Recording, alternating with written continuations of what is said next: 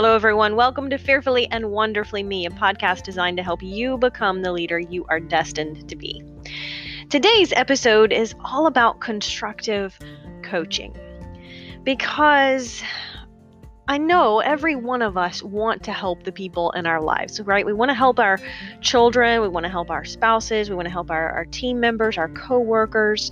If we're working in a nonprofit organization, if we're just working in a community organization, we all want to be able to help the people around us, and we all want to be able to help them in a way that increases our influence. Because here's the thing, so many of us have great intentions when it comes to helping others, but a lot of times how that help is delivered could determine, does it increase your influence and it comes across as constructive coaching, or does it decrease your influence if it's accepted as criticism? So I want to break those down, talk about the differences, and then talk about how to constructively coach the people around you.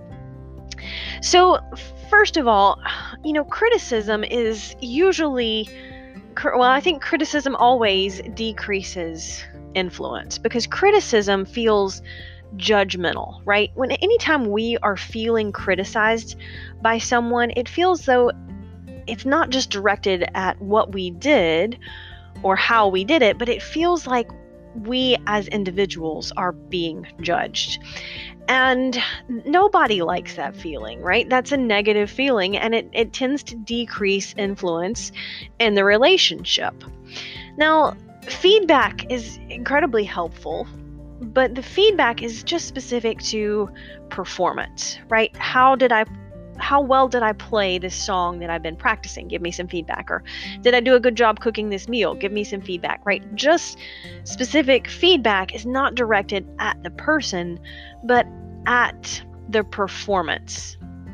And that can be very helpful. There's definitely a time and place for that. But even more powerful is coaching. And coaching is helping the individual figure out their answer. So I'm going to talk about coaching in just a minute. So criticism usually is negative, decreases influence. Feedback can be very powerful. Coaching is even more powerful. And coaching, when done correctly, is always constructive. It always increases your influence. So what's the deciding factor, right? A lot of times how we deliver our thoughts, opinions, our advice is going to affect how the individual receives it. Now, of course, every single one of us have a choice to be proactive. So anytime someone says or does something to us, we have an option to be proactive, to take it as constructive. And that's absolutely a choice. But a lot of times we can be proactive in delivering that advice or opinions or feedback. And sometimes if we're just proactive in how and when and where we deliver it, it can be much easier for the individual to receive it in a proactive way and benefit from it. So I know that you want to help the people around you. That's why you're listening to a personal growth and leadership podcast. So why wouldn't we want to get better at helping the people around us? So here's the thing. Most of the time, we as humans, we're just geared this way. Most of the time, if we want advice from someone, we'll ask. And so a lot of times where we as humans get into trouble is we offer advice to a lot of people without being asked. We just feel like they would benefit from our opinions and our advices, and so we give it to them. And there's absolutely nothing wrong with that. But most of the time, most of us as humans are wired toward, if I want your advice, I'll ask for it, right? So anytime we are delivering unasked for advice or feedback or constructive criticism or constructive coaching, anytime it hasn't been asked for, we're already running a little bit of a risk that the person may take it on the defensive. So ways to avoid that, if it hasn't been asked for, is number one, declare intent up front, right? If we go into the conversation with, hey, I noticed something, I would like to share an opinion with you, I think that could really help you, but I don't want to come across as criticizing you or judging you. So just declare intent on the front end, right? That's always a good idea for any potentially difficult conversation, is just sit down and declare your intent of, hey, I want to help you. It's almost a way of asking permission. And then assuming that they give you permission to do that, then be specific, share the feedback very specifically. What specifically they could have done better, what did they do? What did they do well? What could they do better? Maybe even compare and contrast, right? Give them a concrete example. Just general feedback usually isn't very helpful, right? Be specific. Like, tell me exactly what I could have done better and what the impact would be, right? So be specific, but that's key. If you do those three things, when you're offering advice whether it's for your 15-year-old on how they're learning to drive, or your boss at work, right? If you can do those three things when that advice is unsolicited, that will help increase your influence in the situation, and that will help you help the person, right? If you're helping them receive your feedback in a more proactive way, they're more willing to listen, they're not on the defensive, and so it's a much more productive way to have that conversation. So that's feedback. And again, sometimes we don't get to judge whether that person is going to receive it as criticism and feel judged themselves, right? Sometimes we don't get to make that decision. That's up to the individual, but how we deliver it can be critical in how it's received. So now let's talk about kind of a deeper level. I mean, feedback can be very positive and very powerful, but coaching is almost taking that to an entirely new level. Coaching is truly helping the individual figure out their answer and their solution from within themselves. And the reason that's so powerful is that a lot of times when we want to offer opinions or feedback or anything like that, we don't always understand all of the dynamics in the situation because we're not the one in the situation. And so it's very difficult to give advice and know with 100% accuracy that it's the best advice for that person because you're not that person. So coaching is helping them find their answer, and that will always help you increase your influence with them. And one of the most powerful ways that this point really hit home for me was, I remember it's been several years ago, and we were at a conference. Mac and I were at a conference, and everyone in the room, it was probably several hundred people, was given a couple of 3 of those little round beanbag balls that people juggle with. And so you were partnered up. So everyone in the conference partnered up with someone, and each pair had a set of these juggling balls. And so they took turns, or we took turns. First, you got an opportunity. Someone had to decide who was going to be the coach, quote unquote, in the pair of the 2 people, and who was going to be the person who learned to juggle. And so the role of the coach in our little scenario that we were role playing is that you were to teach the person how to juggle. And of course, the person who was learning to juggle was just going to learn to juggle and just take the coach's feedback and advice and whatever they told him to do. Now, I don't know if you have ever tried to juggle, but it can be very complicated. I cannot do it. I still can't do it to this day.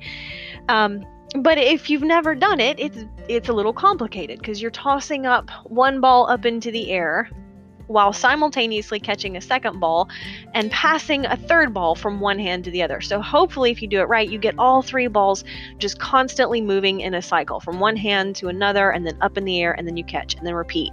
So you're constantly got all 3 balls moving. And of course you got 2 hands, and some people can go on to juggle 4 and 5 and 6 objects and so on. But for the practice of the conference, we just started with 3. And it was hilarious, right?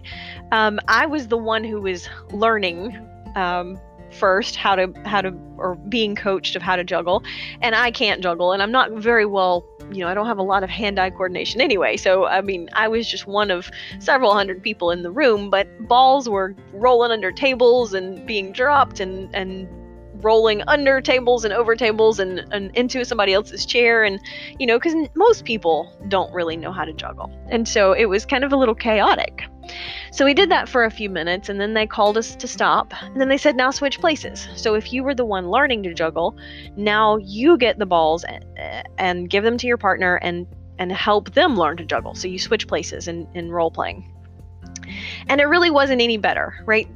Now that I had tried to juggle myself, I really wasn't any better at telling the other person how to juggle. I would say something like, well, first throw one ball up into the air and then try to keep your eye on the second ball so that you can catch it while you're passing the third one. And, it was just like, there's no way to really tell somebody how to juggle. It was just chaotic, again, for a few minutes.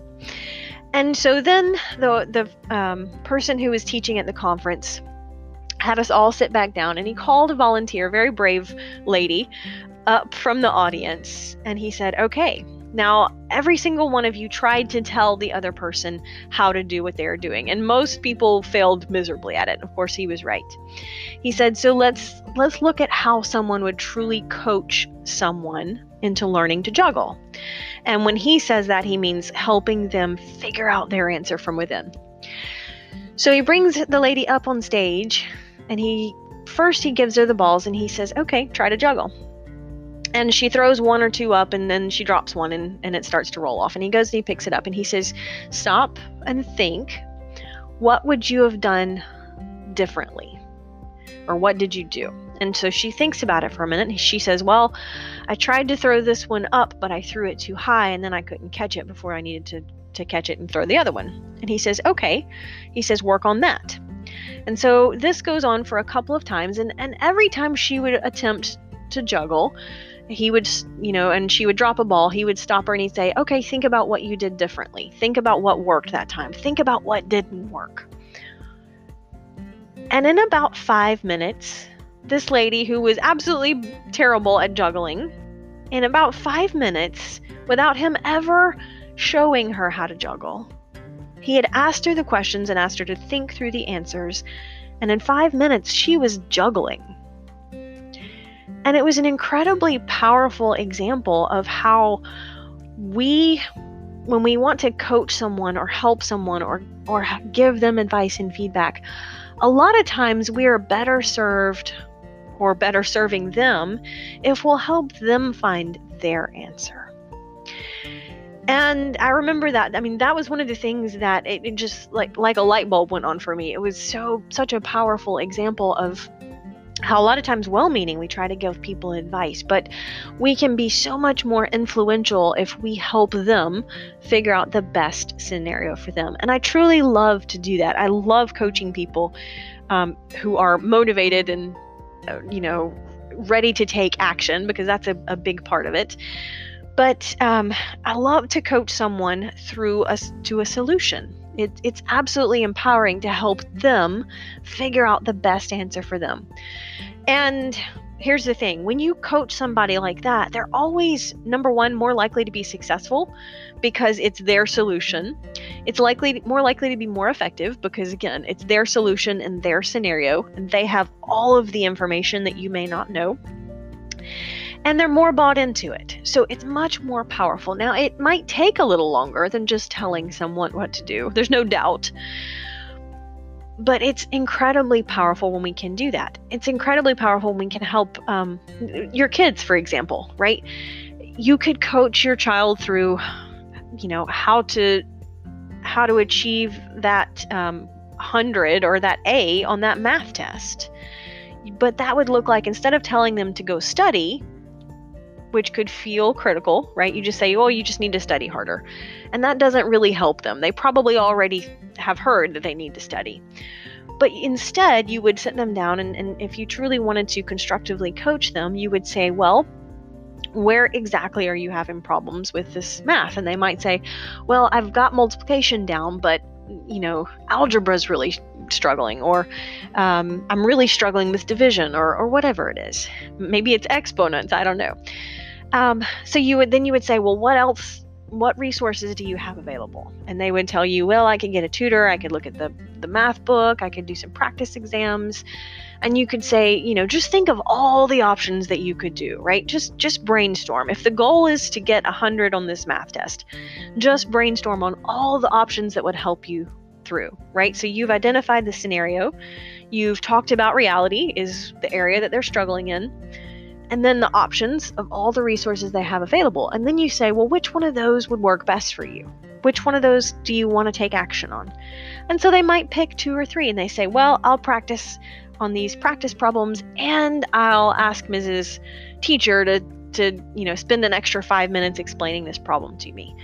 Right? Whatever it is, whatever they choose, it's their solution, and they're much more likely to be effective at carrying it out and bought in and committed to it. And you come out of that conversation with the relationship strengthened, instead of them just feeling like A, you don't understand, and B, you're just judging them for not studying hard enough. So you see the difference where we try to help people. A lot of times, especially when we think we know the answer, it is so easy to just tell somebody what to do differently. But that's not as much, it's not as powerful, it's not as effective, and it can decrease our influence a lot of times.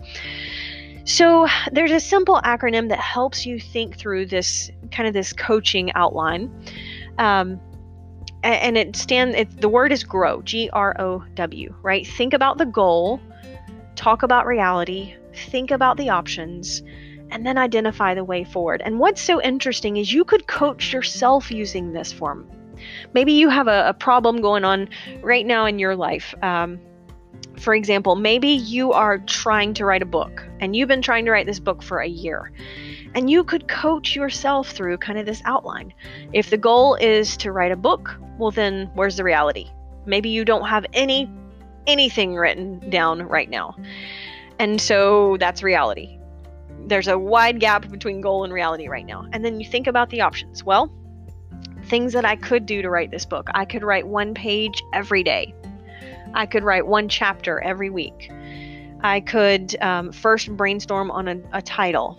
I could first next I could identify my chapter titles.